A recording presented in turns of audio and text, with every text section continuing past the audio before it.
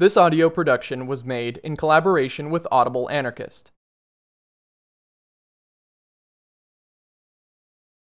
Rebels Against Tyranny, an interview with Howard Zinn by Giga Vodovnik.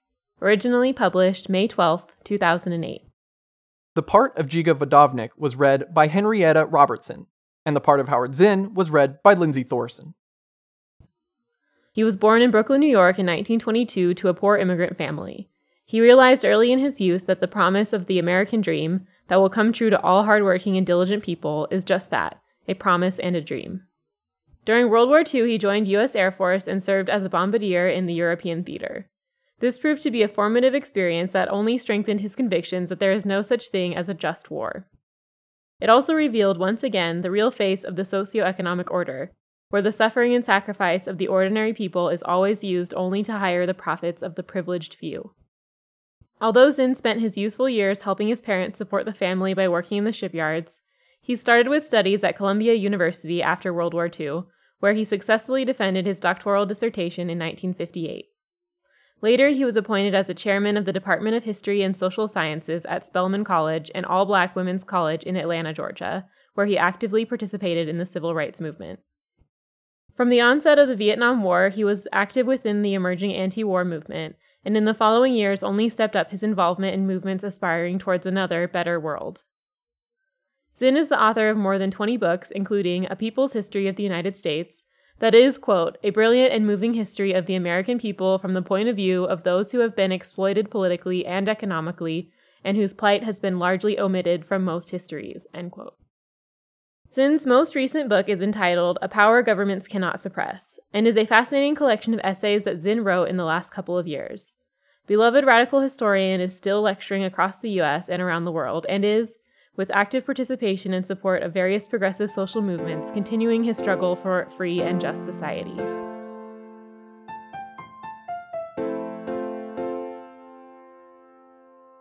From the 1980s onwards, we are witnessing the process of economic globalization getting stronger day after day. Many on the left are now caught between a dilemma, either to work to reinforce the sovereignty of nation-states as a defensive barrier against the control of foreign and global capital, or to strive towards a non-national alternative to the present form of globalization, and that is equally global. What's your opinion about this? I am an anarchist, and according to anarchist principles, nation-states become obstacles to a true humanistic globalization. In a certain sense, the movement towards globalization, where capitalists are trying to leap over nation-state barriers, creates a kind of opportunity for movement to ignore national barriers and to bring people together globally, across national lines, in opposition to globalization of capital, to create globalization of people, opposed to traditional notion of globalization. In other words, to use globalization. It is nothing wrong with globalization, in a way that bypasses national boundaries, and of course, that there is not involved corporate control of the economic decisions that are made about people all over the world. Pierre-Joseph Proudhon once wrote that, quote, freedom is the mother, not the daughter of order, end quote. Where do you see life after or beyond nation-states? Beyond the nation-states? I think what lies beyond the nation-states is a world without national boundaries, but also with people organized. But not organized as nations, but people organized as groups, as collectives, without national and any kind of boundaries, without any kind of borders, passports, visas, none of that.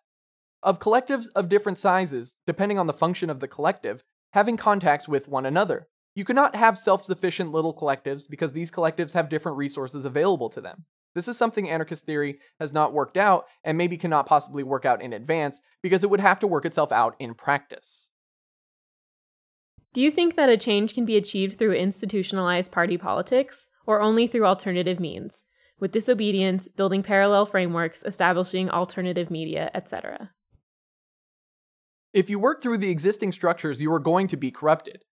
By working through a political system that poisons the atmosphere, even the progressive organizations, you can see even now in the US, where people on the left are all caught in the electoral campaign and get into fierce arguments about should we support this third-party candidate or that third-party candidate. This is a sort of little piece of evidence that suggests when you get into working through electoral politics, you begin to corrupt your ideals. So I think a way to behave is to think not in terms of representative government, not in terms of voting, not in terms of electoral politics, but thinking in terms of organizing social movements, organizing in the workplace, organizing in the neighborhood, organizing collectives that can become strong enough to eventually take over. First, to become strong enough to resist what has been done to them by authority, and second, later, to become strong enough to actually take over the institutions. One personal question. Do you go to the polls? Do you vote? I do, sometimes, not always, it depends. But I believe that it is preferable sometimes to have one candidate rather than another candidate, while you understand that that is not the solution. Sometimes the lesser evil is not so lesser, so you want to ignore that, and you either do not vote or vote for third party as a protest against the party system. Sometimes the difference between two candidates is an important one in the immediate sense, and then I believe trying to get somebody into office who is a little better, who is less dangerous, is understandable. But never forgetting that no matter who gets into office, the crucial question is not who is in office, but what kind of social movement do you have? Because we have seen historically that if you have a powerful social movement, it doesn't matter who is in office. Whoever is in office, they could be Republican or Democrat, if you have a powerful social movement, the person in office will have to yield, will have to, in some ways, respect the power of social movements. We saw this in the 1960s. Richard Nixon was not the lesser evil, he was the greater evil. But in his administration, the war was finally brought to an end because he had to deal with the power of the anti-war movement as well as the power of the Vietnamese movement. I will vote, but always with a caution that voting is not crucial and organizing is the important thing. When people ask me about voting, they would say, will you support this candidate or that candidate? I say, I will support this candidate for the 1 minute that I'm in the voting booth. At that moment, I will support A versus B, but before I'm going to the voting booth, and after I leave the voting booth, I'm going to concentrate on organizing people and not organizing electoral campaigns. Anarchism is in this respect rightly opposing representative democracy since it is still a form of tyranny of majority. They object to the notion of majority vote, noting that the views of the majority do not always coincide with the morally right one. Thoreau once wrote that we have an obligation to act according to the dictates of our conscience, even if the latter goes against the majority opinion or the laws of the society. Do you agree with this? Absolutely. Rousseau once said, if I am part of a group of 100 people, do 99 people have the right to sentence me to death just because they are the majority? No, majorities can be wrong. Majorities can overrule rights of minorities. If majorities ruled, we could still have slavery. 80% of the population once enslaved 20% of the population. While run by majority rule, that is okay. That is a very flawed notion of what democracy is. Democracy has to take into account several things. Proportionate requirements of people, not just needs of the majority, but also needs of the minority. And also has to take into account that majority, especially in societies where the media manipulates public opinion, can be totally wrong and evil. So yes, people have to act according to conscience and not by majority vote. Where do you see the historical origins of anarchism in the United States? One of the problems with dealing with anarchism is that there are many people whose ideas are anarchist, but who do not necessarily call themselves anarchists. The word was first used by Proudhon in the middle of the 19th century, but actually there were anarchist ideas that preceded Proudhon, those in Europe and also in the United States. For instance, there are some ideas of Thomas Paine, who was not an anarchist, who would not call himself an anarchist, but he was suspicious of government. Also, Henry David Thoreau. He does not know the word anarchism and does not use the word anarchism, but Thoreau's ideas are very close to anarchism. He is very hostile to all forms of government. If we trace origins of anarchism in the United States, then probably Thoreau is the closest you can come to early American anarchist. But you do not really encounter anarchism until after the Civil War, when you have European anarchists, especially German anarchists, coming to the United States. They actually begin to organize. The first time that anarchism has an organized force and becomes publicly known in the United States is in Chicago at the time of the Haymarket Affair. Where do you see the main inspiration of contemporary anarchism in the United States? What is your opinion about the transcendentalism, i.e. Henry D. Thoreau, Ralph W. Emerson, Walt Whitman, Margaret Fuller et al., as an inspiration in this perspective? Well, the transcendentalism is, we might say, an early form of anarchism. The transcendentalists also did not call themselves anarchists, but there are anarchist ideas in their thinking and in their literature. In many ways, Herman Melville shows some of those anarchist ideas. They were all suspicious of authority. We might say that the transcendentalism played a role in creating an atmosphere of skepticism towards authority, towards government. Unfortunately, today, there is no real organized anarchist movement in the United States. There are many important groups or collectives that call themselves anarchists, but they are small. I remember that in the 1960s, there was an anarchist collective here in Boston that consisted of 15 people, but then they split. But in the 1960s, the idea of anarchism became more important in connections with the movements of the 1960s. Most of the creative energy for radical politics is nowadays coming from anarchism, but only few of the people involved in the movement actually call themselves anarchists. Where do you see the main reason for this? Are activists ashamed to identify themselves with this intellectual tradition, or rather they are true to the commitment that real emancipation needs emancipation from any label? The term anarchism has become associated with two phenomena with which real anarchists don't want to associate themselves with. One is violence, and the other is disorder or chaos. The popular conception of anarchism is, on the one hand, bomb throwing and terrorism, and on the other hand, no rules, no regulations, no discipline, everybody does what they want, confusion, etc. That is why there is a reluctance to use the term anarchism. But actually, the ideas of anarchism are incorporated in the way the movements of the 1960s began to think. I think that probably the best manifestation of that was in the civil rights movement with the Student Nonviolent Coordinating Committee. SNCC, without knowing about anarchism as philosophy, embodied the characteristics of anarchism. They were decentralized. Other civil rights organizations, for example, the Southern Christian Leadership Conference, were centralized organizations with a leader, Martin Luther King. National Association for the Advancement of Colored People were based in New York and also had some kind of centralized organization. SNCC, on the other hand, was totally decentralized. It had what they called field secretaries who worked in little towns all over the South with a great deal of autonomy. They had an office in Atlanta, Georgia, but the office was not a strong, centralized authority. The people who were working in the field in Alabama, Georgia, Louisiana, Mississippi, they were very much on their own. They were working together with local people, with grassroots people, and so there is no one leader for SNCC, and also great suspicion of the government. They could not depend on government to help them, to support them, even though the government of the time, in the early 1960s, was considered to be progressive, liberal. John F. Kennedy especially.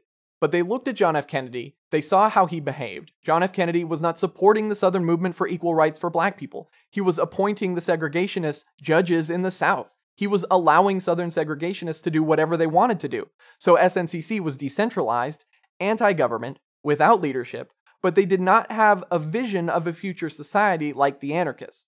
They were not thinking long-term. They were not asking what kind of society we shall have in the future. They were really concentrated on immediate problem of racial segregation.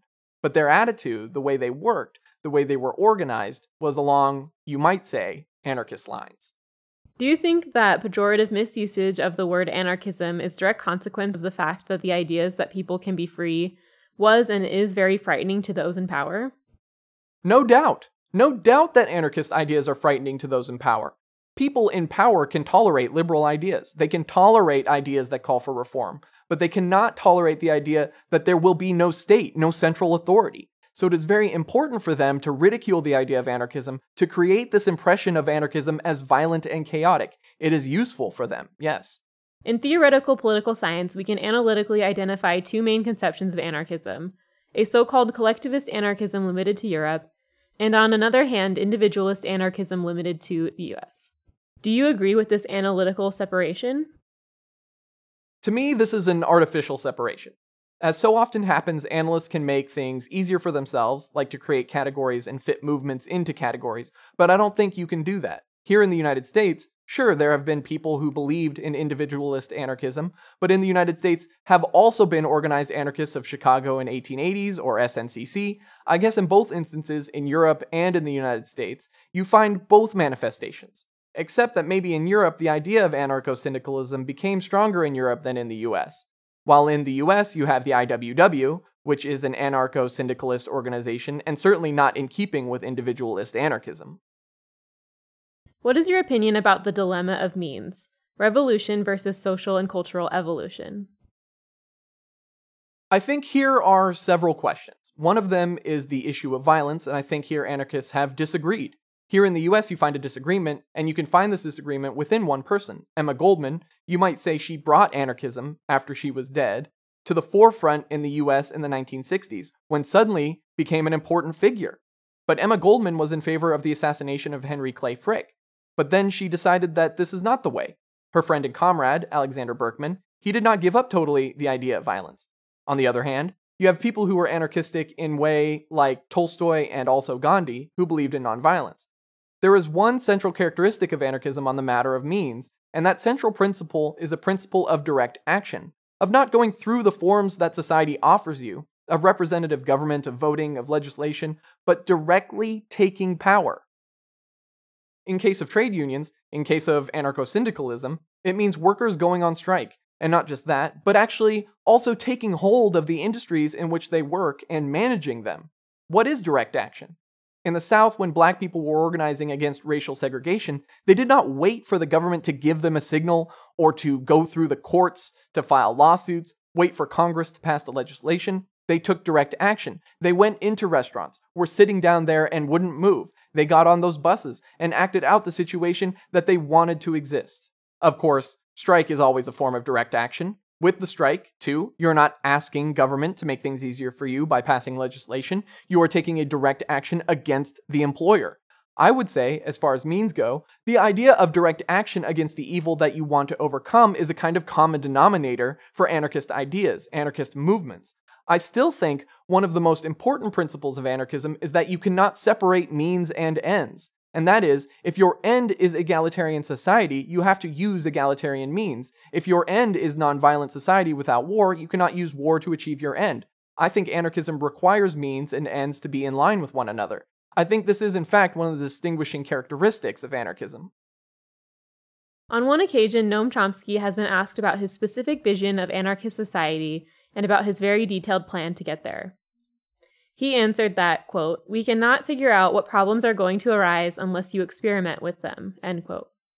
Do you also have a feeling that many left intellectuals are losing too much energy with their theoretical disputes about the proper means and ends to even start experimenting in practice? I think it is worth presenting ideas, like Michael Albert did with Perricone, for example, even though if you maintain flexibility. We cannot create blueprint for future society now, but I think it is good to think about that. I think it is good to have in mind a goal. It is constructive, it is helpful, it is healthy to think about what future society might be like, because then it guides you somewhat what you were doing today. But also, so long as this discussions about future society don't become obstacles to working towards this future society. Otherwise, you can spend discussing this utopian possibility versus that utopian possibility, and in the meantime, you are not acting in a way that would bring you closer to that. In your A People's History of the United States, you show us that our freedom, rights, environmental standards, etc., have never been given to us from the wealthy and influential few, but have always been fought out by ordinary people with civil disobedience. What should be, in this respect, our first steps toward another, better world? I think our first step is to organize ourselves and protest against existing order, against war, against economic and sexual exploitation, against racism, etc. But to organize ourselves in such a way that means correspond to the ends, and to organize ourselves in such a way as to create kind of human relationship that should exist in future society. That would mean to organize ourselves without centralized authority, without a charismatic leader, in a way that represents in miniature the ideal of the future egalitarian society, so that even if you don't win some victory tomorrow or next year in the meantime, you have created a model. You have acted out how future society should be, and you created immediate satisfaction, even if you have not achieved your ultimate goal. What is your opinion about different attempts to scientifically prove Bakunin's ontological assumption that human beings have instinct for freedom, not just will, but also biological need? Actually, I believe in this idea, but I think that you cannot have biological evidence for this. You would have to find a gene for freedom, no? I think the other possible way is to go by history of human behavior. History of human behavior shows this desire for freedom, shows that whenever people have been living under tyranny, people would rebel against that.